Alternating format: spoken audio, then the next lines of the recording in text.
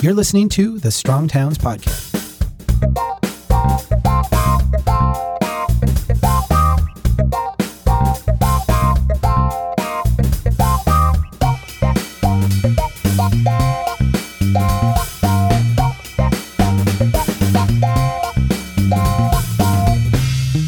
Hey everybody, this is Chuck Marohn. Welcome back to the Strong Towns Podcast. This week we are doing a deep dive and examination of the book Strong Towns, A Bottom-Up Revolution to Rebuild American Prosperity. And we're having friends of mine, colleagues of mine, people who have been part of not only putting the book together, but really putting this whole body of thought together to come and chat about it. One of the primary ones, one of the early people involved in this whole Strong Towns project is a guy named Andrew Burleson. Burleson serves as our board chair, has been with us for a long time, is in part of that infamous car ride that John Reuter talked about earlier in a prior podcast. And so it's with great pleasure that I invite Andrew back onto the podcast. Andrew, welcome, man. Thanks, Chuck. It's great to be back. This is probably like the fifth or sixth time we've done a Something podcast like that. together. Yeah. Maybe fourth. Yeah. It's been a few. I think this is actually the second time that I've played the role of the interviewer. I think it is. Yeah. Yeah. Because we did one in New York in our Airbnb. We did that's right. one in the car in Idaho. We did one on While I was driving. You were driving. I think that was the one time you drove in the whole week. It's the whole hour, the 1 hour that I drove. We did one on scooters recently. I think in the old days we did 2 or 3 too. So this might be 6 or 7, man. Yeah, maybe it is. Yeah, you might be right. Yeah. I know we did one in Brainerd. Yep. At your office. But do you still have the setup where you have the two across the hall from each other? No, I moved up the hall a little bit. It's kind of sad. The long time people have been here, I was across the hall, which was 20 feet, 30 feet from the train tracks. So it's very Blues Brother-esque when the train would come by. It was very loud. I'm now on the other side of the hall. So there's not only 2 walls, 3 walls basically between me and the train track, but the door's shut and all that. So it's a much different ambiance. You can still hear the train, but it's distant. It used to be overpowered. Like you'd have to stop recording. Yeah. It's funny. The first place I lived in Raleigh was right next to the train tracks. We moved there sight unseen. Well, my wife had seen it. She had moved out to Raleigh about 6 weeks before I followed. And, part of her job was to go out there and find an apartment for us. She calls me, when don't have that much time to spare. I'm moving truck is showing up and I'm going to be out there joining her with, maybe a week to spare. And she's like, I finally found it. I found us a good place. It's a great deal. It's super cheap, which is what we really needed at that moment in time. But it's still pretty much right in the middle of town. It's like a good location. We won't be driving everywhere all the time. It'll be great. It'll be, easy commutes to everywhere we want to be. I'm so excited. And I'm like, okay, this is great. Let me get out there. And I'm like, hey, Pam, did you notice that this is right next to train? And when I say right next to, I mean 30 feet outside of our window is a major rail line, like the major freight and passenger rail line right through. And she's like, oh, no, I never noticed that. I was like, oh, my you'll notice it tonight. Yeah. Yeah. It was so cheap because it was right next to it. But you know what I learned really quickly living there? It's a no horn zone. And the freight trains, it was like a distant thunderstorm or something. I would hear them, but it was mostly like that low rumble. So it was only the passenger trains that were really like obnoxiously loud. And those were only during the day. So at night they would roll by. And after probably 3-4 nights, I didn't even hear it anymore. So, it turned out to be fine. Turned out to be a great deal. So she was right. I should have known. Your wife's always right. No, wife's always right. And I, as you were describing this, I'm thinking of my own wife, who's like, "Yeah, I could tolerate that to save $50 a month."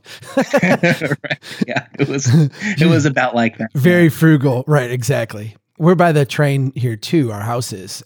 I got used to it immediately, so not a big deal. And we don't have the silent. The horn, the whistle blows all the way through town. It's nasty. That part takes a little bit more adjusting, but yeah, you can still get used to it. I sleep right through it. All right. Now, I believe we are supposed to dive into a chapter. Is that right? We'll do whatever one you want, man. Okay, now see, I was told that I had to have a specific chapter, and I was originally going to do chapter 7, and then I was told I needed to do chapter 6 because someone else was already doing chapter 7. Really? And I read and enjoyed the entire book, so I said, honestly, I'm happy to do any chapter, but I guess I should probably confirm. I've got chapter 6 pulled up right here in front of me. This is Rational Responses. It's a big, juicy one, so I'm ready to go if you're ready. Well, let's do both, because I think 6 is a chapter that I wasn't intending to write. But I had to transition. See, the first half of the book would have been the book a decade ago, right? It's the whole backdrop and the Ponzi scheme and the setup and like why we're screwed. But then the second half of the book is like, all right, and here's how we, pick up the pieces, and here's how we do things different, and here's a new approach. And I found I needed this transition. And I actually meant it to be like 1,000 words, and it wound up to be like 5,000. Because it's one of your longer chapters. Yeah, because it was trying to tie these two together and get into this idea that you kind of, you and John and I kind of debated back and forth on that trip in Idaho, which is, how do you respond? And I kept saying, like, there's no solution. And you guys were like, well, there has to be a solution. I'm like, well, there's... Well, no, I mean, let's be clear. There didn't have to be a solution, but I think we both were strongly aligned that if we could come up with some solutions, it would go a long way to help build the movement. Yeah. You can't really just be like the purveyor of doom. You've got to actually have like a plan for people to work on. So that at least if you want them to be happy. Right. Well, if you want them to buy in any way. Yeah. So this was, I mean, although, don't discount those first 100 apocalyptic bunker dwellers that we had along for the ride.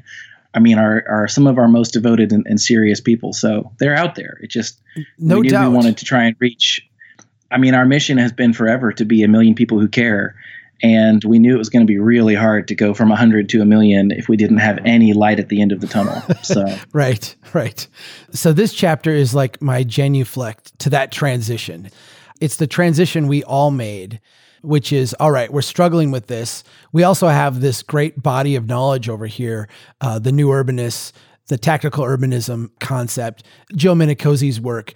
How do we take this really good stuff and turn it into a program and then transition, one body of thought to another? So if you want to do 7, let's do 7, because I get real excited about chapter 7. No, I'm already teed up. So we're gonna go 6. We'll try and lead 6 into 7. I'll try and keep us moving. Okay. At a good pace. We'll see if I can do it. Let's do it. As you said, it's the pivot, the genuflect from, in the first half of the book, we've really explored what is this problem that America's facing, and there's a lot of nuance to it. But if I was going to try and summarize it in a sentence, which I'm about to try and do, it's that starting around the 30s. And accelerating after that, we completely reinvented the way we all live. And it turns out that way of living doesn't pay for itself, doesn't break even. And so eventually we're going to run out of money or resources, whatever you want to call it. Eventually it's not going to work anymore. And we're going to have to do something about it. As an extremely abridged summary, does that seem fair to you? Yeah. It's a development pattern that consumes more resources than it creates and provides productivity. Yeah. Yeah. So we would say that's not sustainable. Now, I know sustainability is often kind of a buzzword where it usually is more of an ecological context that we're talking about it. But of course it matters for human things too. If we keep spending more money than we earn, eventually we're going to have a serious problem. Or as you pointed out at the beginning of chapter 6, at a certain point, it becomes a predicament. That transition from a problem to a predicament is kind of important, because when people ask us for what's the fix, well, here we are. There isn't really a fix in the sense of what can we do. And I remember you and I having a lot of hard conversations early on where, and I was with you on this, but what people are asking is, well, how do we fix it? What they really mean deep down is, okay, well, how do I keep living my life exactly the way I'm living and have all the stuff you just said not be true? Right. Right. It's like, well, it's not going to work. So you opened and you talked about this transition from understanding this isn't a problem, it's a predicament. And from there, you talked about how we're just not going to be able to maintain every piece of what we built. And I'm curious if you want to expound on that for just a minute. When you're driving around all over the country or flying around all over the country and you're seeing this firsthand, this incredible quantity of low value, low return on investment development that we have, and we're just not going to be able to maintain it all. But nobody emotionally wants to hear that the piece of dirt you live on or work on or visit from time to time or whatever it may be, whatever attachment you may have, may not be maintained. That seems to be something people really struggle to grapple with. So I'm curious if you want to start there for a minute in terms of. I think that was one of the hardest parts just for me as a person to come to grips with, because my wife and I had built this house. You've been there, my old house. We built this place on this 5-acre lot out in the woods. And, this was my early engineer days. And we really thought, we had made it. I mean, we built it. Like when I say we built the house, it's not like we hired a contractor to come out and build it. We did hire many contractors to help, but like I was the general contractor. I pounded nails. I ran wires. I did plumbing work. I mean, we literally built a house. We lived there as a married couple for a decade. We had kids. We raised them to be grade school kids at that point where we moved. I was very empathetic with the idea that, I'm looking at this place that I've poured all these memories into and all this kind of passion into. The idea that I was trying to reconcile was that I don't think this house survives. Like, I don't think 50 years from now, this house is here. And it's certainly not here in the way that it's here now with paved roads that are just bizarre all the way out to this place, a quick 15-minute trip into town. And so I had to put myself in the shoes of the people who are going to be experiencing this outcome and ask myself some hard questions. How would they process this? How are they going to deal with this? And I took some solace in the fact that we've been here before. We have, not necessarily you and me, but people alive today experienced this in the 1950s and the 1960s as we got up and walked away from investments in the central city, said, these are no longer good investments. These investments out here look like good investments. And we're going to kind of abandon these things that I'm positive, a decade or two before they made that choice, they would never have considered leaving. So yes, problems have solutions and predicaments have outcomes. We've now crossed over into the predicament phase, and there's outcomes we're just going to have to deal with. That being said, we've been here before. We've done this before. And there's definitely a precedent. I mean, there's a precedent in suburbs just in general, because when they start to go into decline, the affluent pick up and leave. They move on to the next suburb. They move on to the next place. We've been here before. I think once you get that realization, the idea of it kind of working out this way is not hard. Plus, you've been to Detroit. I don't know if you've been to any of the cities around Detroit, Lansing, I'm trying to think of some other ones that I've been to in this place that come to mind. You see it like in living color there. You can even go here to my hometown, which I think is generally successful or certainly in that illusion of wealth phase. And you can see the parts that no longer are, and they've been largely abandoned. And these are places that, my grandparents would have looked at as success and prosperous. So I feel like we've been here before. And once the initial shock of it wears off, it's not hard to picture it happening again. And you talked about, if we look at this on paper as sort of an economic thing, well, there's been a lot of bad investments. They're not going to pan out. That means they're going to start to unwind. That you could start to see this as, okay, well, so it's like trimming the garden or weeding out the garden. It's way overdue, but we're going to be healthier at the end of it. But there's these incredible social costs that are going to come along with this that we're not going to be able to ignore. And I think the fact that we have that precedent of the hollowing out of the center cities after the war actually makes that easy to visualize, because there's a lot of places that are still hollowed out, that you go back. I mean, like you said, in Detroit, parts of Detroit, and you go to so many cities where the center city is not a really nice place to be still to this day. And that can kind of get lost in the headlines of, the major urban centers, Chicago, Miami, New York, like all these places have had these urban renaissance, but not everywhere has had or an urban renaissance, and especially not to equal degrees. There's a lot of places where it's a little better maybe now than it was 10, 20 years ago, but not that much better. And we all know what it was like. And especially, I mean, depending on your generation, I would say my parents' generation as a baby boomers, they have this very negative connotation around the word downtown. Mine likewise. But when we told them we were moving to town, they're like, what are you doing? Why? Like, why would you do this? Yeah, totally. Yeah, because to them, I mean, despite seeing it with their own eyes, in many cases, to them, downtown means blight and desolation. And so, it's just going to be that, but in a different location.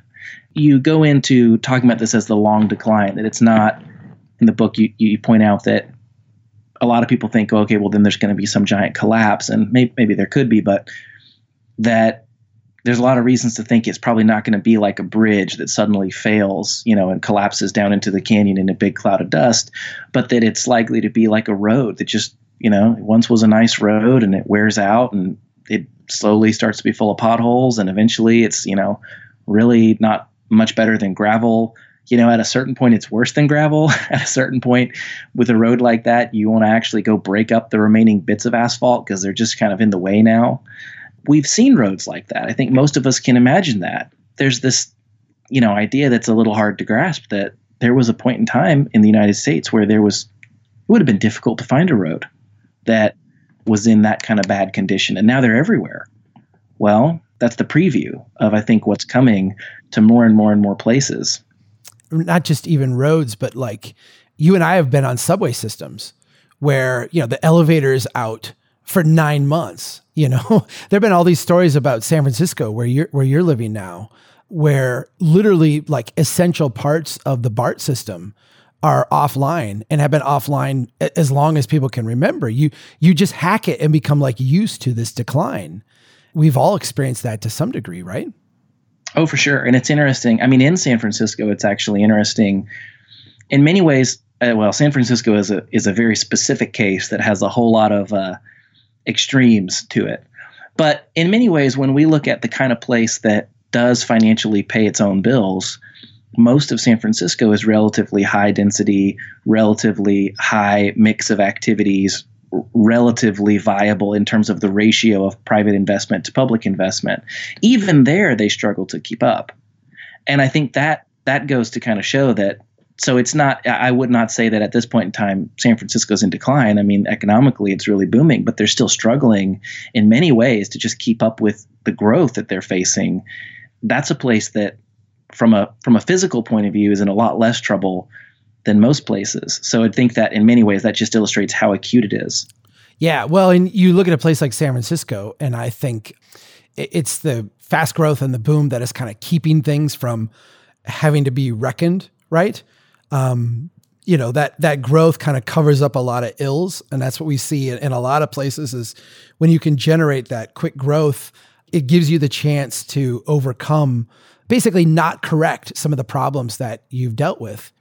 I've always said that a city like San Francisco, if you actually did a reset, if you cleared away, I'm not suggesting this as policy, I'm suggesting this as like an outcome that may to some extent be inevitable, but you clear away the debt, you clear away the pensions, you clear away the bureaucracy that maybe is not being helpful, you kind of reset back to a more starting condition.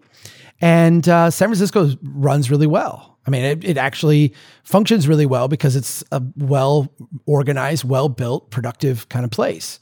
You do that same thing in the, the third-ring suburb outside of San Francisco, it's toast. It's done. It's just not the things that they're suffering from are very different. And structurally, they're just not able to be reset in a sense. Well, and you explain this in the book, but there's this enormous wealth transfer where we intentionally arranged large chunks of society to drain wealth out of the center cities, places like San Francisco that had become very, very prosperous, and spread it around to the countryside. And if you were to take away that flow of money, I mean, a place like San Francisco City, I would say, well, the Muni would run a lot better, but I don't know about the BART. Like the regional system might be in some trouble. The local, city system would probably be better off. I think that's a huge point. Let me give you an example here from Minnesota, because we're often held up as this stellar example of regionalism. Because in the 1970s, we went in and said, we're going to create this regional taxing regime where money will, essentially the idea was we would tax the suburbs and the commercial growth specifically in the suburbs, and then use that money to bring back to the central city to prop up neighborhoods that have been disinvested and experienced decline. It was a little bit like, the counter of the urban abandonment problem. The thing is, they wrote the formulas, and now today, the same formulas yield a completely different result. The central city are actually getting taxed, and that money's going out to the second ring, third ring suburbs to prop up like the worst kind of development, because, the flows have essentially started equalizing, and that illusion of wealth out on the edge is worn off. So yeah, I agree with you. I think that I don't know the names of the system. You just used it. The city. Oh buses. Yeah. The local one is called Muni. Yeah, the Muni. That's just the city system. So there's 2 trains. There's 2 subways, 2 train systems, 2 bus systems, 2 well, actually, there's a lot more than 2. But the ones that I interact with are on a daily basis. I live in the city itself, so I use the Muni primarily. And then the BART, which is the regional transport, the Bay Area Regional Transportation is, or regional transit, whichever it is, serves the surrounding region. It only has a few stops in the city. Now, the BART is a nice system in terms of it's the fastest way to get around the region by far.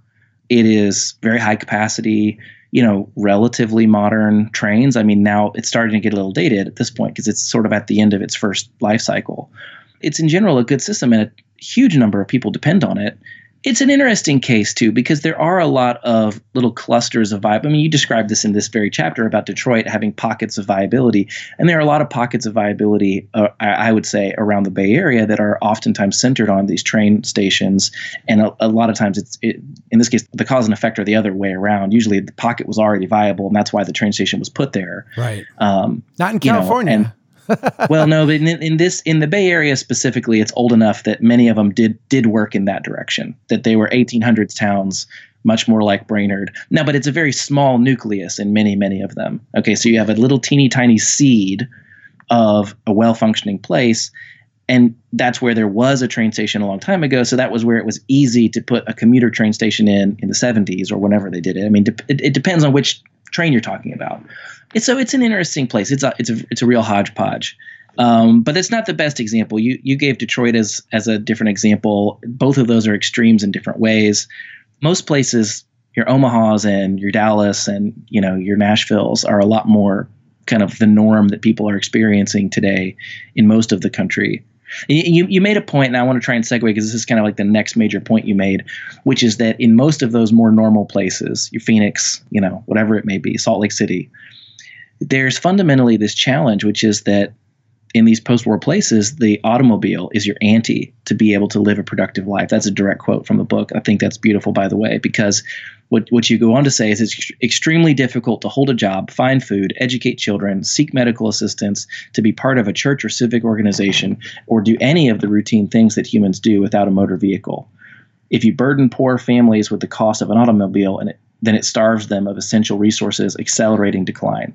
So that's, I think, one of the most fascinating bits of this whole transition from inner city areas, which were built before cars were dominant and therefore are somewhat, not necessarily very nicely, but somewhat navigable by pedestrians without a car, and at least compact, so the distances involved are manageable. And now you transition the people who are struggling to live in an area where you can't get by without a car, and it's a much more difficult struggle. Right. I think this is one of those realizations that helped me really make the connection with the human habitat part of this. Because when you look back at traditional cities, what you recognize very quickly, and I wrote about Pompeii in an earlier chapter because I spent a lot of time there actually walking around just looking at stuff. And it was astounding to me because you can take, in a traditional city, you can take the growth out. You can take the outward prosperity out, and the place won't necessarily thrive, and it won't last indefinitely, but it doesn't fall apart. It will take some time. There's a quote in a Malcolm Gladwell piece about Nassim Taleb, where he says, We can't blow up. We can just bleed to death. If you look at the traditional city, what you're looking at is a system that will not blow up, but it could bleed to death. If you have a long enough, sustained enough period of decline, it could become a real difficult place. But it's designed to basically withstand long periods of non-growth or long periods of non-prosperity. The stuff we built post-World War II, I mean, the auto-oriented stuff that dominates our landscape and dominates much of California for sure. Not only do you have that ante, but you have like the built-in assumption that the people who live there will always be affluent and that there'll always be more affluent people moving in. So in a sense, it's a double assumption of a sunny day, right? Like there'll never be a rainy day. There'll never be a cloudy day. There's just going to be sunny days and everybody here will be sunny and we'll all be happy and we'll all keep going in the right direction. And no one tells you it's actually just foggy all the time. Yeah. But the problem is, as soon as you run into, and we saw this in 2008, as soon as you run into a day that's not sunny, it doesn't even have to be like, a torrential downpour or a blizzard or like, some tsunami or something. It just has to be like a not sunny day. Things start to fall apart very quickly. And that's the fragile nature of it. Once you ponder dropping poor people, forget wealthy people, forget affluent, forget the middle class, which I think, middle class people have a lot of stress in the system. Let's not kid ourselves. But when we think about a reset and we think about, whether it's gentrification or what other effect takes place where suburban poverty starts to rise and the people who are there get trapped in it and people who are in other places get shoved out to those more suburban places. Unlike the central city, where you could withstand long periods of time without growth or without prosperity and still have it function, the places we built post-World War II, they just fall apart. They just cease to work because they're so dependent on that high level of affluence. I wrote the story in there. I tried to lay out the description of the poor person having to essentially walk to the store to get groceries. And I know you've done it. You've walked through these environments. You lived in Houston for a long time. You've lived in Austin. Yep. I lived in Houston with one car and between me and my wife, and it turns out that that's not enough cars in Houston. So we had a lot of being clever that we had to do to figure out how to get things done. Yeah. I've walked through these landscapes too. And the thing that when you stop and look around and recognize just how difficult it is, and we're like middle-class people with options. I mean, we could call an Uber if we had to. We could, Although I lived in Houston long enough ago that Uber wasn't an option at the time. It would have made things a lot easier, actually. But that's, again, in the case of me who, I was never that broke that I couldn't possibly call an Uber if I really needed to. Even at that time that I was living in Houston and wasn't exactly prosperous, but I was never in the hard straits that a lot of people are in. Right. Well, I walk to work here. I carry my stuff in a backpack and I walk. My office here is between two of the poorest neighborhoods in my town. And these are walkable urban neighborhoods, and they're absolutely despotic to walk through in many places. And I watch, because the South Side lost their grocery store. So the only grocery store is on the North Side. And every day when I'm walking to work, there's just this steady stream of people who walk a couple miles from the South Side neighborhood to the North Side neighborhood, and they're going to the pharmacy, they're going to the grocery store. These are in urban neighborhoods. Now go another 2 miles out of town to where we've built some of these apartment complexes that, oh, by the way, are well buffered and have all the stormwater berms and everything, so we don't offend anybody. You've got the trailer parks and all that stuff out there. You change this affluence equation, and the people out there right now are already struggling. Take away the ability to get around by car easy, and I don't know how you do it. I don't know how you would even start to do it. Well, and I think that's where we kind of come back to. There will be some people in some places who figure it out, but a lot of those places, the answer will be you don't. You figure out a way to get out. Earlier in the book, I talk about the 20-to-1, 40-to-1 math problem. The idea that to be stable, we really need between a 20-to-1 and a 40-to-1 private investment to public investment ratio. If you got $20 of private investment, it really can support $1 of public investment. And that's on the small side. When I look at a city like mine and recognize that at best, and I think this is even stretching it, we're 1-to-1. We've got $1 private investment supporting $1 public investment. What you realize is that if the tax base either needs to grow by 20 times or the stuff that we've promised that we'll maintain is going to shrink by 95%. Find a moderation point between those. Let's say the stuff we maintain shrinks by 50%.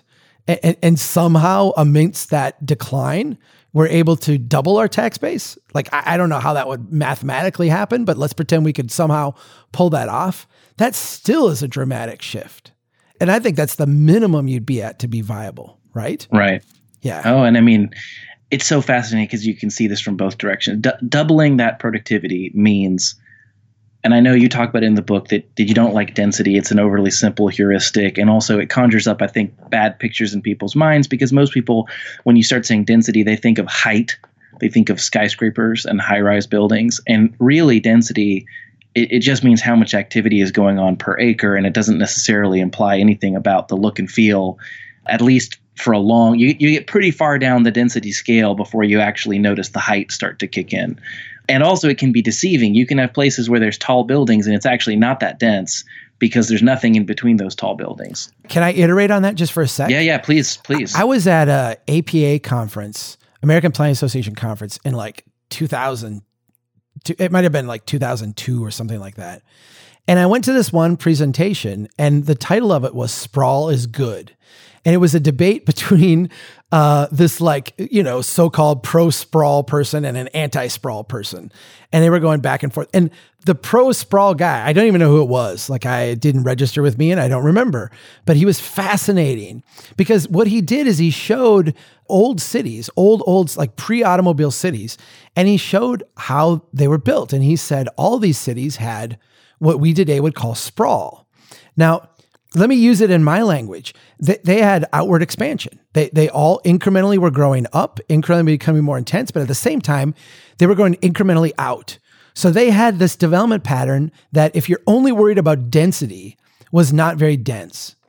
It was very low density, but it worked. And here's why it worked. And we can thank Ian for the whole party analogy. The reason it works is because they didn't have sewer. They didn't have water. Right. They didn't have paved roads. They didn't have a fire department. They didn't have library. They didn't have police protection. They didn't have all those. So you can have, I go around the suburbs today, you can absolutely have that level of density. That's no problem at all. You just can't do it with the level of services that you've got. Right. It's totally possible. In fact, cities used to have this. This is actually where the poor people lived. They would go out on the edge, build something modest, and then, as their efforts kind of aggregated together, start to generate a place and some momentum. And then, this goes to Ian's party analogy, you could start to layer on top of that all these services that people liked, Right. Well, and it's interesting that idea, you can have the lower density without the services. But we talk about density. I feel like intensity is a little bit better, or just activity is a better word for most people when you're trying to visualize. I guess I especially like activity. Our friend Andrew Price has done some beautiful drawings that show, a four-way intersection in just about any part of suburbia. We don't really need to pick on any one region because it's everywhere. And the amount of land in, say 4 acres is probably not probably about the right amount. And it's, 4 little buildings. It's a gas station, a drive-through restaurant, and a tiny strip mall that's got 3 little businesses in it. And then it's, the rest is basically concrete and grass, and there's no activity. Now, there's people that pass through, obviously, in those cars, but there's no actual human activity on the ground happening. And to me, activity is the easy way to visualize. When you talk about your town needing to, reduce the served area by probably half and increase the tax base by half, that means the activity. That means that parking lot needs to have 2 or 3 more businesses fill in and share all that concrete, so that now you have a lot more activity to pay for maintaining all that concrete. And it's kind of incredible because when you're accustomed to driving around, you get in this, it's very easy to get in this mindset of thinking, well, it's all built out. And then if you get out of your car and you walk, even a quarter of a mile, you realize it's all empty. There's nothing here.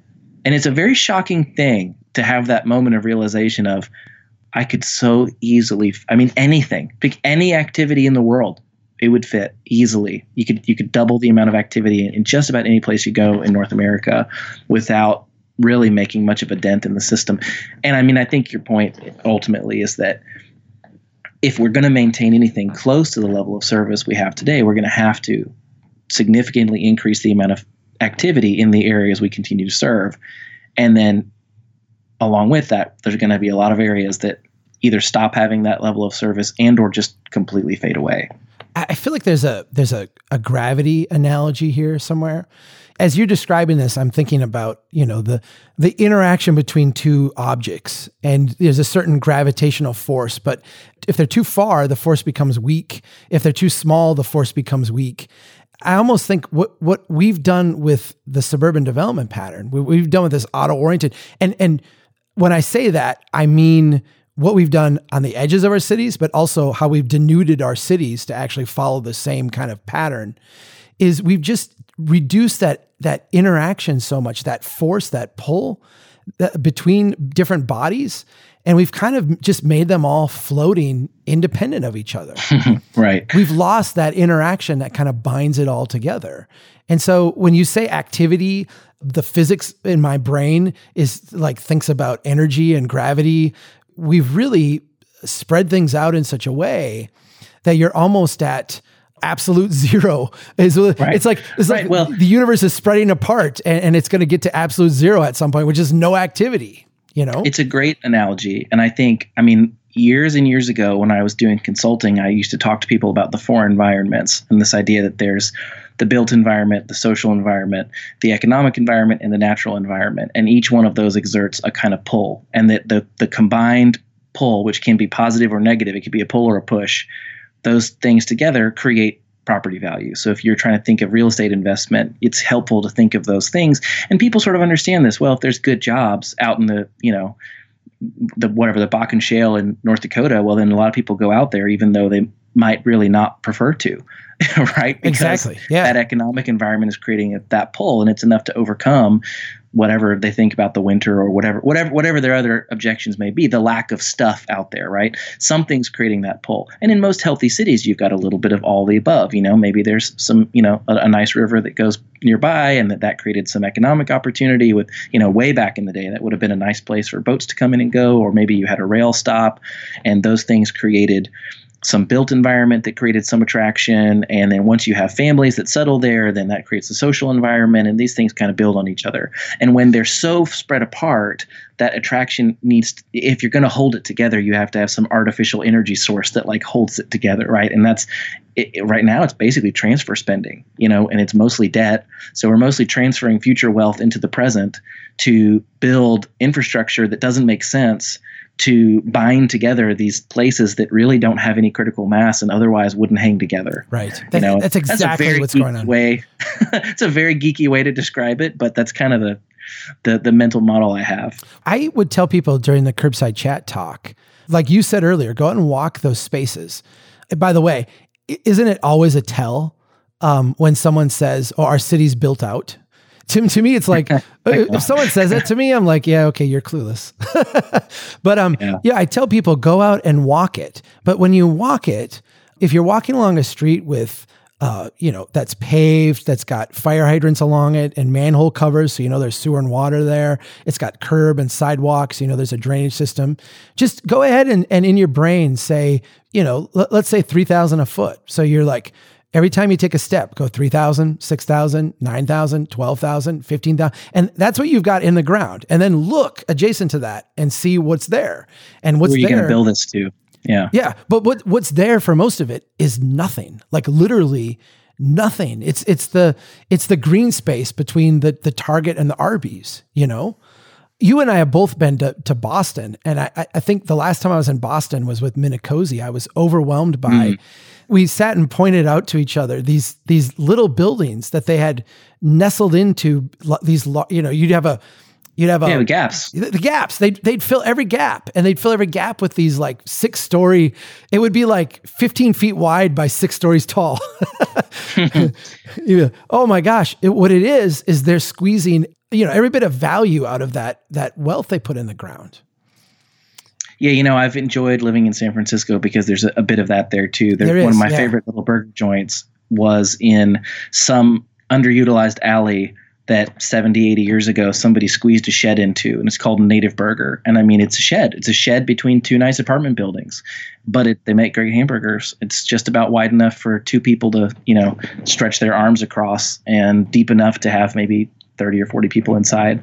And you know what? Like, the guy who owns that little burger bar, he makes it work. He's probably for generations made a fortune off of that. And the funny thing is, for the amount of services that person requires, communal services, like the public services that would be provided, pays way disproportionate amount of taxes. I mean, that for the community, that is an awesome investment, right? Right. Yeah. That's a really good segue into chapter 7. We're really like basically halfway into chapter 7 at this point. You talk about the pictures of Brainerd from the past and looking at it and just visualizing how this town that you knew so well had this past that you didn't recognize at all, because you were looking at the center of gravity in Brainerd of 1904 with you said the stores, the structures themselves were grand, with 2 and 3 stories, with strong vertical proportions and pleasant symmetry, all with subtle ornamentation. The stores opened onto the street with large windows and sometimes awnings and balconies, and you were in awe of that place. And then you realized it was a photo of your hometown from 1904. And I love that. This is one of my favorite stories. This is part of all of your curbside chats of just reflecting back that, I mean, we have precedent for all of this. There's nothing new under the sun, as they say. So in the same way that we have precedent for this disinvestment and what does it look and feel like, we have a lot of precedent for, well, how do you go from this emptiness to fill it in with something? Well, our lumberjack ancestors knew how to do it. They lined up some wood sheds and spent just a little bit of money putting a nice front on them.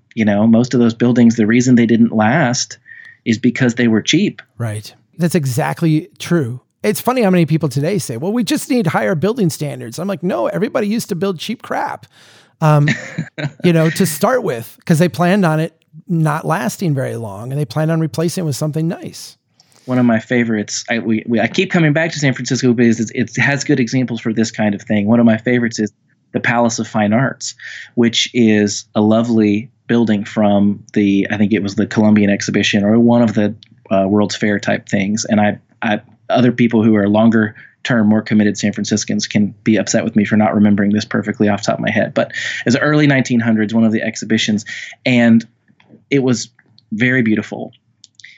So they decided to keep it. But the problem is all the buildings for that whole exhibition were built out of cheap, timber and plaster and designed to last 6 months. So there's a plaque outside of this building, and it's still around today, that says this was designed to last 6 months, but the city rallied to keep it because they thought it was so beautiful. But of course, by 1950, it had rotted. Literally, it had rotted. There was very little left. And so they commissioned at a great cost. They commissioned to some architects and artists and everything to go back and carefully measure from the original drawings and from what pieces remained to make molds. And then they went back and built it in steel and concrete and restored it. But they didn't restore it. When we think restore, we usually think, put a new roof on it. They literally scraped off the rotted remains of this kind of what had been beautiful but was now crumbled, cheap stuff, and recast it in concrete that's actually meant to last now. And it's beautiful. It's a landmark, and it's on all these postcards and everything. But to me, it's a funny indication of, the people of that age thought, well, we're hosting this is the equivalent of hosting the Olympics, right? And they're like, well, this thing's only going to last the summer. So we built this beautiful palace, but we built it out of sticks and plaster, right?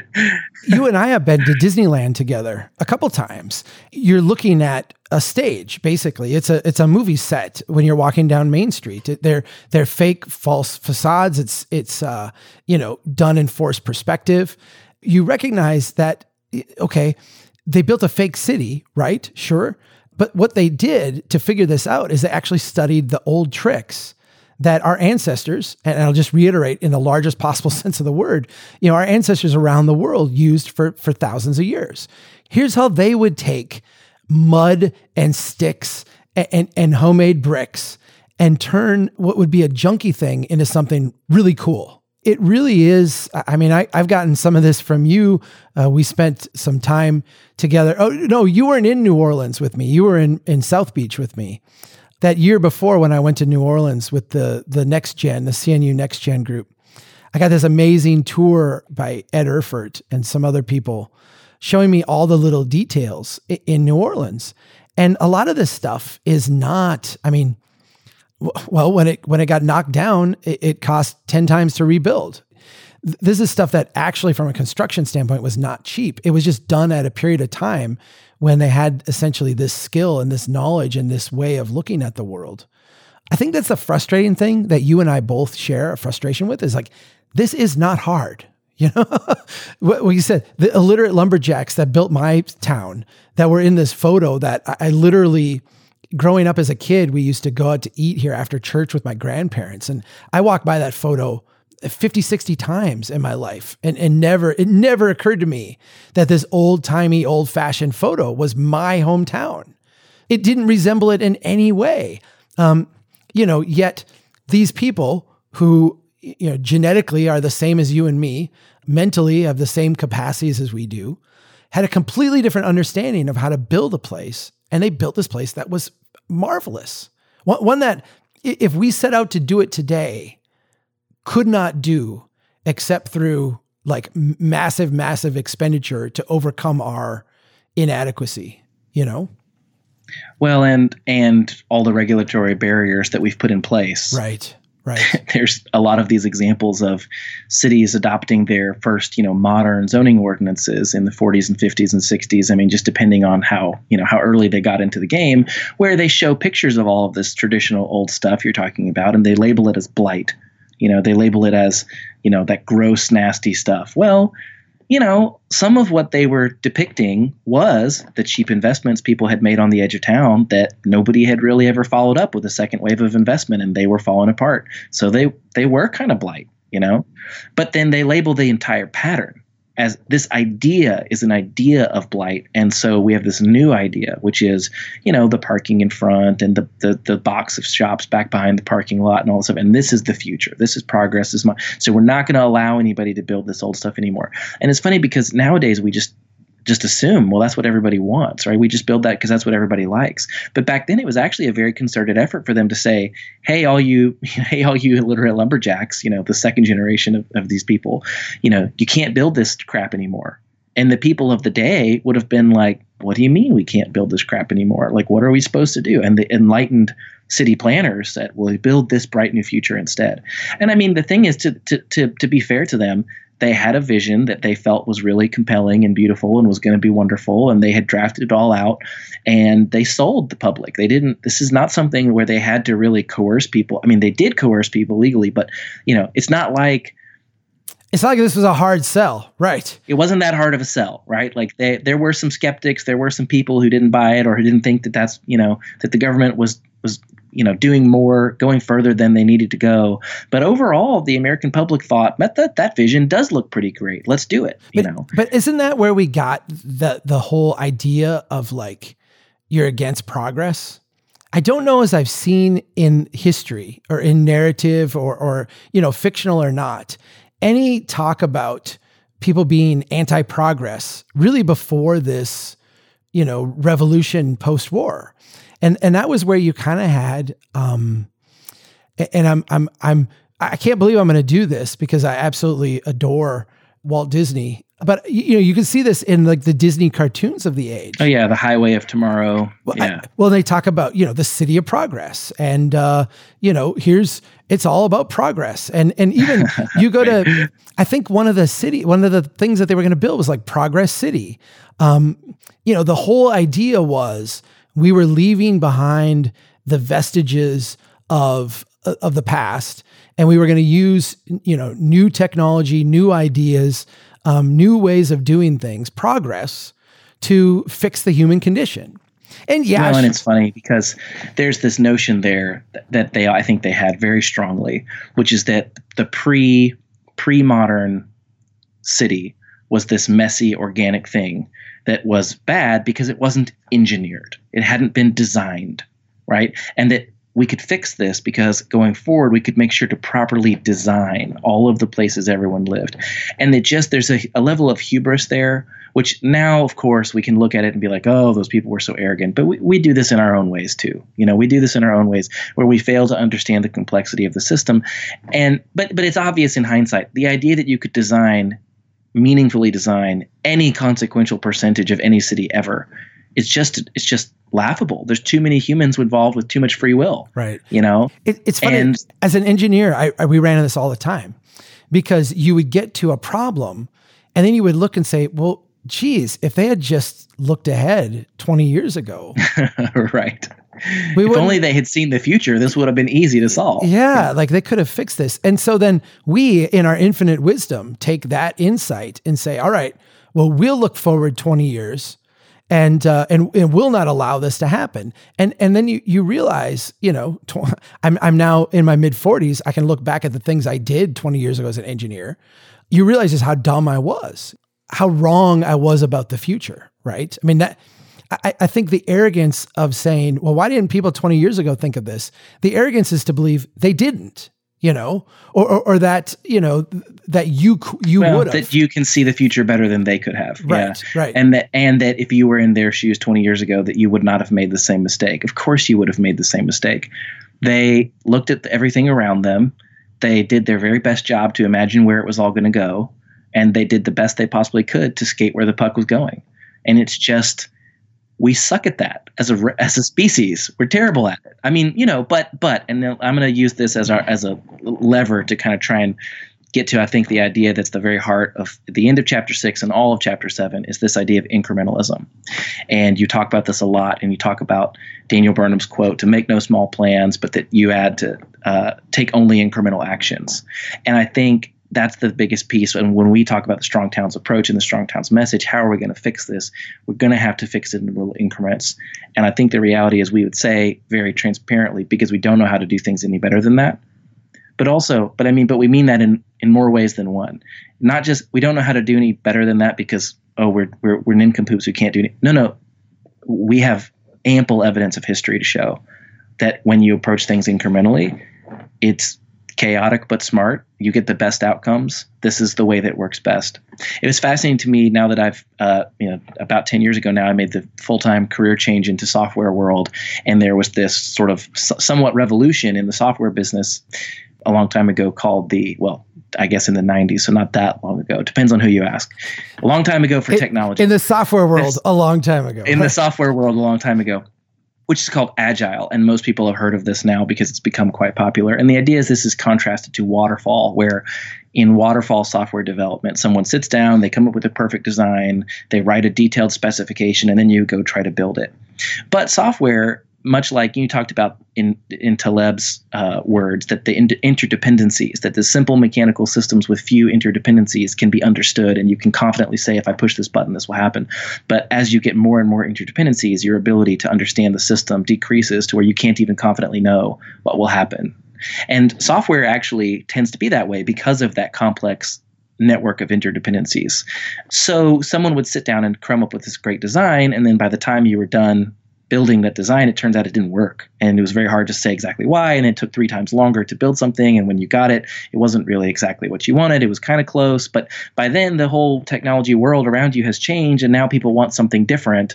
And it's just a total failure. Let me interject, because I think what you're describing, and you and I have talked about this in the past, is the Obamacare website rollout. I mean, I think that's an example of it. Yeah, I think people will maybe remember that as one of these examples where all of a sudden the Obama administration, they look like fools because they had this big launch of this website and none of it worked. They were all waterfall, right?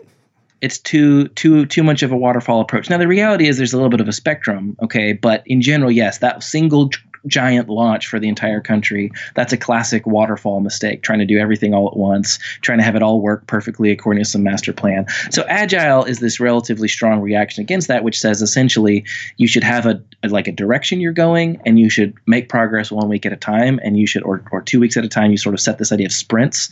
And at the end of every iteration, you sort of stop, pop up for air, look around and see, like, are we still on the right track? Do we need to adjust the plan? But you don't really plan more than a few weeks out at a time in any kind of detail. You might have a vision or a loose direction. You might even have a high level spec for what you're aiming at building, but that spec is always considered to be subject to change on this regular, like for most places, my company uses 1 week, but a lot of places use 2 week cadence. Every 2 weeks, you go back and question the plan. Is this still the right plan? How much further do we have to go? And you just don't really try to organize your work in detail any further out than that. Now, software moves quickly. I'm not saying the whole world should only go in 2 week increments, but the reality is that approach has taken over the entire industry, because when you're dealing with complexity, it turns out that working in these small increments is much, much, much more productive and effective at creating value. Don't you have along the way too, though, like the minimum viable product keeps popping up again and again? It depends on what you're talking about. So when you're creating something from scratch, there's this idea of the minimum viable product. And that is essentially, it's part of this agile idea, which is to say, although the two ideas kind of came about separately, but they support each other very well. And it is to say that you want to identify what is the absolute minimum thing we need, and first build that, and then put it out into the real world and have real people use it and react to it and respond to it, because then they will tell us, okay, this gizmo is great, but I need it to do this, or I need it to do that, or it doesn't work when I expected it would be waterproof and I used it out in the rain and now it's broken. And those clues give you all kinds of information you would not have necessarily thought of. And it gives you the opportunity then to sit back and question your design and say, okay, well, we thought, that this was going to be used for this or that. And in fact, it's not. Examples of this that are really easy, they're sort of famous, but you look at Apple products and everyone knows kind of the iPhone. Well, the first feature that was touted was the phone and the ability to make phone calls and visual voicemail. And Steve Jobs spent most of the time on stage talking about what a great phone it is. Well, today's iPhone, they spend most of their time talking on stage about what a great camera it is. The first iPhone barely even had a camera, Well, how did it get to be that way? Well, because they've worked really, really hard to create what they felt like was the bare minimum that they could launch into the world successfully. But see, again, this is where I say it's a little bit of a spectrum, because see, there were things that launched too soon, like a decade or two before. The Newton. Yeah, the Newton came out, and it was not enough. They thought they had the minimum viable thing, but it wasn't enough. So secretly in their skunk works, they spent another 10 years testing out things until they came up with the next iteration. But really, you trace it further back and you go, oh, well, actually, the next iteration after the Newton was the iPod. Right. And people very true. forget about that. But in fact, that was a whole lot of practice for their engineers to try and fit computers into your pocket and work on the battery and work on the sound and work on the storage and all these other problems that would have to be solved, and then they come up with the next iteration, and then now they've got one that runs on your wrist. And you look at the initial introduction of the watch, and they focused on all kinds of things, but health tracking and fitness was just one mere mention of it in that initial keynote. One of the many things the watch would do, and now it's the primary focus of the device. It's good for your workouts, and it will track your heart rhythms and all this. So it's become a health-centric device. How? Well, one little step at a time, on a 1-year cadence in Apple's case. The incremental idea is probably the most controversial thing that comes out of Strong Towns. It's absolutely right. It's the thing we get the most pushback on. I'm going to say this as a blanket statement, even though there's a lot of variability in this. The more professional expertise you have, the more you tend to reject the idea of incrementalism. So when I go talk to groups of non-technical people, they look at it and they're like, yeah, obvious. Like, this is what you do. I'm on board. Like, let's do it. Come on, let's go out and build Jimmy's Pizza, let's put up some pop-up shacks. When you go talk to technical people, they freak out. And the first thing they say is, you're simple. Like, you haven't thought of all the things we've thought of. And then the second thing they say is like, impossible. Like, we can't do it this way. There's all these like things that prevent it. And I came to realize after having many of these conversations that what we're really dealing with I'm going to say it this way, and I want you to push back because I think you might have a little nuance. I feel like in a way we become too comfortable with underperformance. We become too comfortable with, we're willing to sacrifice the smart and we're willing to tolerate the dumb so that we can have order and predictability. And the idea of the chaos part of it just freaks us out to the point where, we're willing to tolerate a lot of stupid, just a gargantuan amount of stupid. I don't know. Am I out of, you think I'm out of line with that, or? No, I don't think so. I think there is another angle to the same thing. So I don't disagree with you at all, but I would say there's a different saying, which I find very helpful, which is to not let the perfect be the enemy of the good. And I think that we're in the profession, as you pointed out, the more technical someone is and the more high level up in the profession they are, I think as a profession, we're so heavily influenced by architecture and by the profession of architecture and by the idea of the design and the designer. And I think most people who come up in this field, and this certainly includes me when I was studying this in college, that you have these big dreams of, I'm going to be the guy who designs the most beautiful fill in the blank, okay, whatever it is, and the design is going to be perfect, right? And so now when you say we're going to fix this problem, and the way I propose we fix it is with this sort of incremental chaotic approach, and you say, well, what is it going to look like? Well, I don't know. It's going to be chaotic and messy, and there's going to be flea markets and things. And the designer in us, the more technical you are, the more that designer inside goes, oh, no. Look, we can continue to make do with things as they are, okay, until we can get to the point that our perfect design can be implemented. And then that will fix everything, right? But in the meantime, let's not, I don't want to, because what you'd be doing if you embrace the chaotic but smart approach, you'd be letting go a lot of power. The city planners, the designers, the architects, the engineers, the whole, what we call the APE, the architect, planner, engineer category of people would be in many ways sacrificing powers they have today. Now, they might be surprised at how much power they gained in the ability to, build a building in less than 10 years, but you don't know. It's the devil right? And I think it's a very strong tendency to let the perfect be the enemy of the good. And I always try to challenge this by, when I talk to people who have this kind of objection, to just say, look, the city doesn't work by design. The city works by algorithm. It is a complex adaptive system. You talk about that extensively in the book. It's better understood by going to Stephen Wolfram, and look at his cellular automata. I said that poorly, and you put in a couple basic rules and you watch the crazy geometry that comes out. And I think if we were to be responsible urban planners, engineers, and architects, we would try to understand what part of that role are we playing. And for the planners in particular, you should be trying to learn the algorithm that creates prosperous and healthy places and try to implement that algorithm, and then take a deep breath and just let it go, that you're not going to control what it looks like. Not really, not the details. As the architect, you're going to shape your building. You're going to shape the response to the surrounding area, but the building next to you may be tacky, and you know what? If you do a really great job building your building, the one you're going to last longer than the one next door. That's a victory for an architect, I would say. How about, what if your test was, instead of being in the architecture magazine, that your building was still around in 100 years? Yes, exactly. To me, that's the legacy you leave, right? But it's hard. There's a lot of human nature that's difficult because you're not going to live to see it necessarily. You may have work that's early in your career, and that by the time you're late in life, you can look back and say, oh yeah, that building is still beloved by people, and it's probably never going to but you don't actually get to see 200 years from now that your tower is one of the few that's left. And I think that's hard. There's a constant tension between the incentives of everyone who has skin in the game, which is most of us, and the whole challenge of society, and the whole challenge that we as Strong Towns are trying to help people understand and respond to, is how do we make those incentives align in a way? How do we make all those competing interests and competing needs align in a way that produces the most good for the most people? And it's hard, but the amazing thing is, we had an algorithm that worked pretty well, and that did a really good job for a really long time. And that algorithm wasn't designed on a master plan chalkboard somewhere by Einstein. It evolved.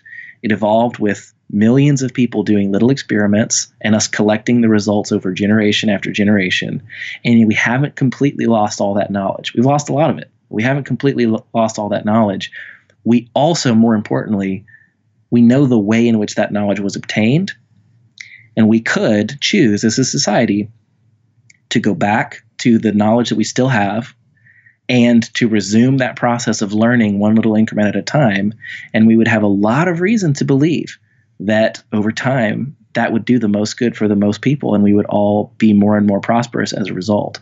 And I think that is, in a nut, that's the Strong Towns message. And that's the vision. It's hard because it's not as easy as saying we have this perfect design and we'll show it to you and this is what it looks like and don't you want to live there? It's, if we're honest with people, the truth is we don't know exactly what it will look like, but we have a lot of reason to believe that we'll all end up being better off and we'll all end up being happier and more prosperous together. And if you can just pause and step back and reflect and really just, and I think it's honestly, it's when you get out of your car and you start to just walk around the old places and the new places and just think hard about what were they working with and what are we working with and what were they able to do and what are we able to do. And you just think about it and you start to think, maybe with all this dysfunction going on around us, maybe it's time for us to give the old way another shot. I feel like it's a discipline too, because our ancestors, the people who originally built San Francisco, the people who originally built my town here in central Minnesota, their reach was constrained by their resources, right? Absolutely. They could not go out and just reimagine everything and build it all tomorrow. And we can. I mean, we actually have that capacity. I've said in the book, we have the capacity to blow ourselves up. We do. I think it's the restraint. That's the discipline part. And I think that's the part where when we rub up against people who are like, hey, climate change, we've got to go change everything tomorrow. Or, we've got this big problem out here. Like everything needs to change. Affordable housing, let's go, rip it all down and rebuild it in this new way. And I respect all of those motivations. It's the discipline. It's the prudent discipline to, I think, be humble enough to say, I actually don't know all the answers. That I think is so challenging. I've heard you talk about this many times. We don't fault the first generation of people who had that capacity and then they used it and it didn't work out. So it's easy to get mad and paint them as the villain, but they didn't really know how it was going to go. And I'd liken it to today's humans. So many of us struggle with our weight. We're the first humans.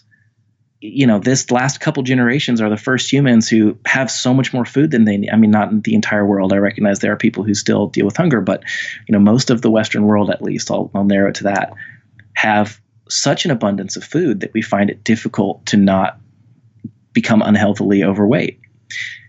Why? Well, we don't have that restraint imposed on us, and we have to learn. And it's a great challenge for society. We have to learn how to put that restraint on ourselves by choice when it doesn't exist by necessity anymore. And I think that's what you're getting at, is that what we've learned is that when we have this power to do these massive sweeping changes all in one shot, but we've learned after a couple of generations of that it doesn't usually work out, and the unintended side effects are usually pretty bad. And so it's relearning that restraint, as you say. I have to run and pick up kids. Can I say just a couple things before we're done? For sure. Please do. I want to point out, I was reading Nassim Taleb and I was getting into complexity and trying to really understand that. And it was more from a finance standpoint, really, than anything. Back when I first met you, you and I met in South Beach. If you remember, the talk that you gave there ultimately became your adaptive code talk. Yeah, that's right. You were working on, in fact, you kind of cornered me and said, I really want to talk to you about this because I had some, I had some insights on infrastructure that you didn't have. And we kind of were able to help each other out a little bit because you had insights on architecture and other things that I didn't. So we kind of collaborated a little bit, but I remember you had this adaptive code and it stuck with me because what it was you were the first person in the realm of city building that I ran into that was talking about complex adaptive systems. And I was dealing with it in finance and recognizing it in cities, but not able to make that bridge.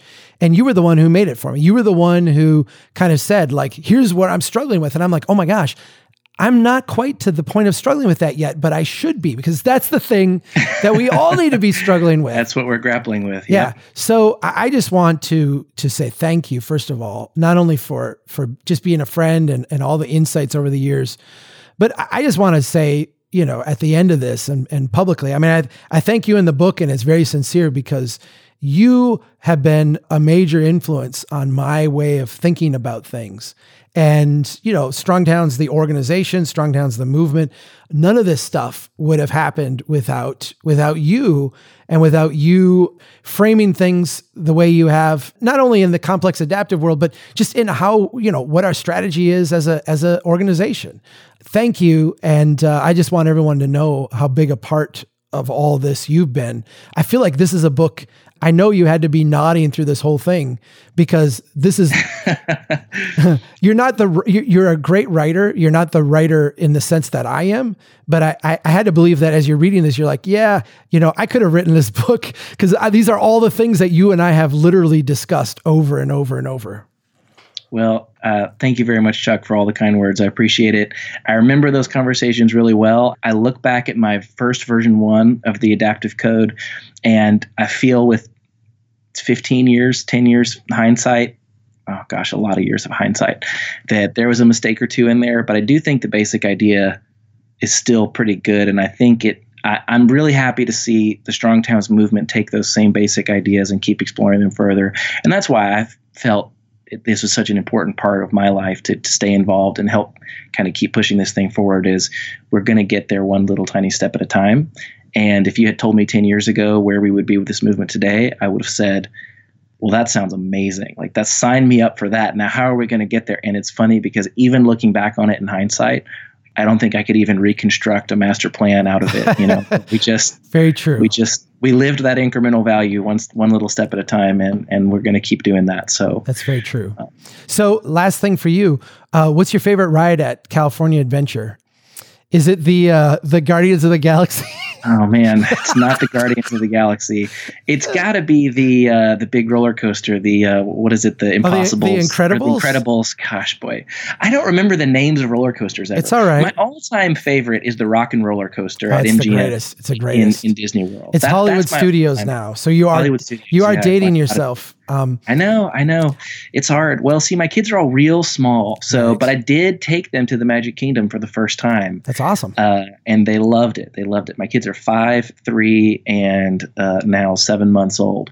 So the 7-month-old, I don't think remembered any of it. I think the best ride for us was at the end of the day when it was pouring down rain and we were the last ones to go on the rafting ride. I don't even remember what that ride is, but it's the ride where you're on a big raft and you get soaked. Yeah. And it was pouring rain. So especially because, for the audience, I know you got to run, but this is such a beautiful picture for the audience's benefit.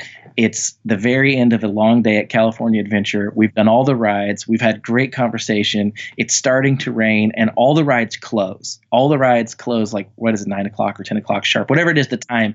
And they shut the line. They won't let you in anymore. So we're running back towards the front of the park and we're thinking, well, maybe we'll do one last ride on Soarin' or whatever. And we just crossed the Whitewater Rapids ride, and we hadn't done it earlier in the day because, of course, you don't want to walk around wet all day. We're already wet. There's no more ride. We're not going to make it to the next ride because it's like they're closing the gate as we speak. So we dart in, and just in front of us, there's 2 young ladies who I have no idea where they were from or what their names were, or how old they were, anything about them really, other than 2 young ladies who were fairly quiet, and they hop on the same ride with us. Ian especially. But no. Ian wasn't there. Sorry. No, John especially. No, Ian was there. Absolutely, Ian was there. No, this one Ian was there. Okay, all right. Sorry. So Ian pitch black. Is dressed well. He is dressed well. I'm in flip flops, and I don't know. Chuck and I are representing the Midwest with our casual wear. But Ian in particular, and he's going down the ride, and it's just, I don't know if this is a good idea. I'm starting to regret this. I'm starting to think we didn't think this through. And these two young ladies who are with us on the ride are just laughing their heads off as we all get. And they were wearing ponchos. So this is the real thing. They get on the ride and they're wearing ponchos. And I remember I looked over at them and I was like, ponchos, huh? And they were like, yeah. It's like, so you're saying we're going to get really, really wet? And they're like, yeah. And then we did, and it was great. Except I actually didn't get it. I managed the ride spins around and around, and everyone got soaked pretty bad. And I only would say I was moderately splashed. So I felt like that was a home run. Well, there are all these water cannons going off, and it was pitch black. I mean, it was dark, and there were no lights. Like, I don't know if there's just no lights or they shut them off because the park was closed. But we're riding through like the dark. Because I want to do that again, and I hope I don't have to be there in the last 1 minute of the day to get that experience. But we will do it. We will do it again soon. All right. Yeah. Thanks, friend. Thanks, Chuck. Take care. I'll talk to you later. Bye. And thanks everybody for listening. Keep doing what you can to build a strong town. Take care.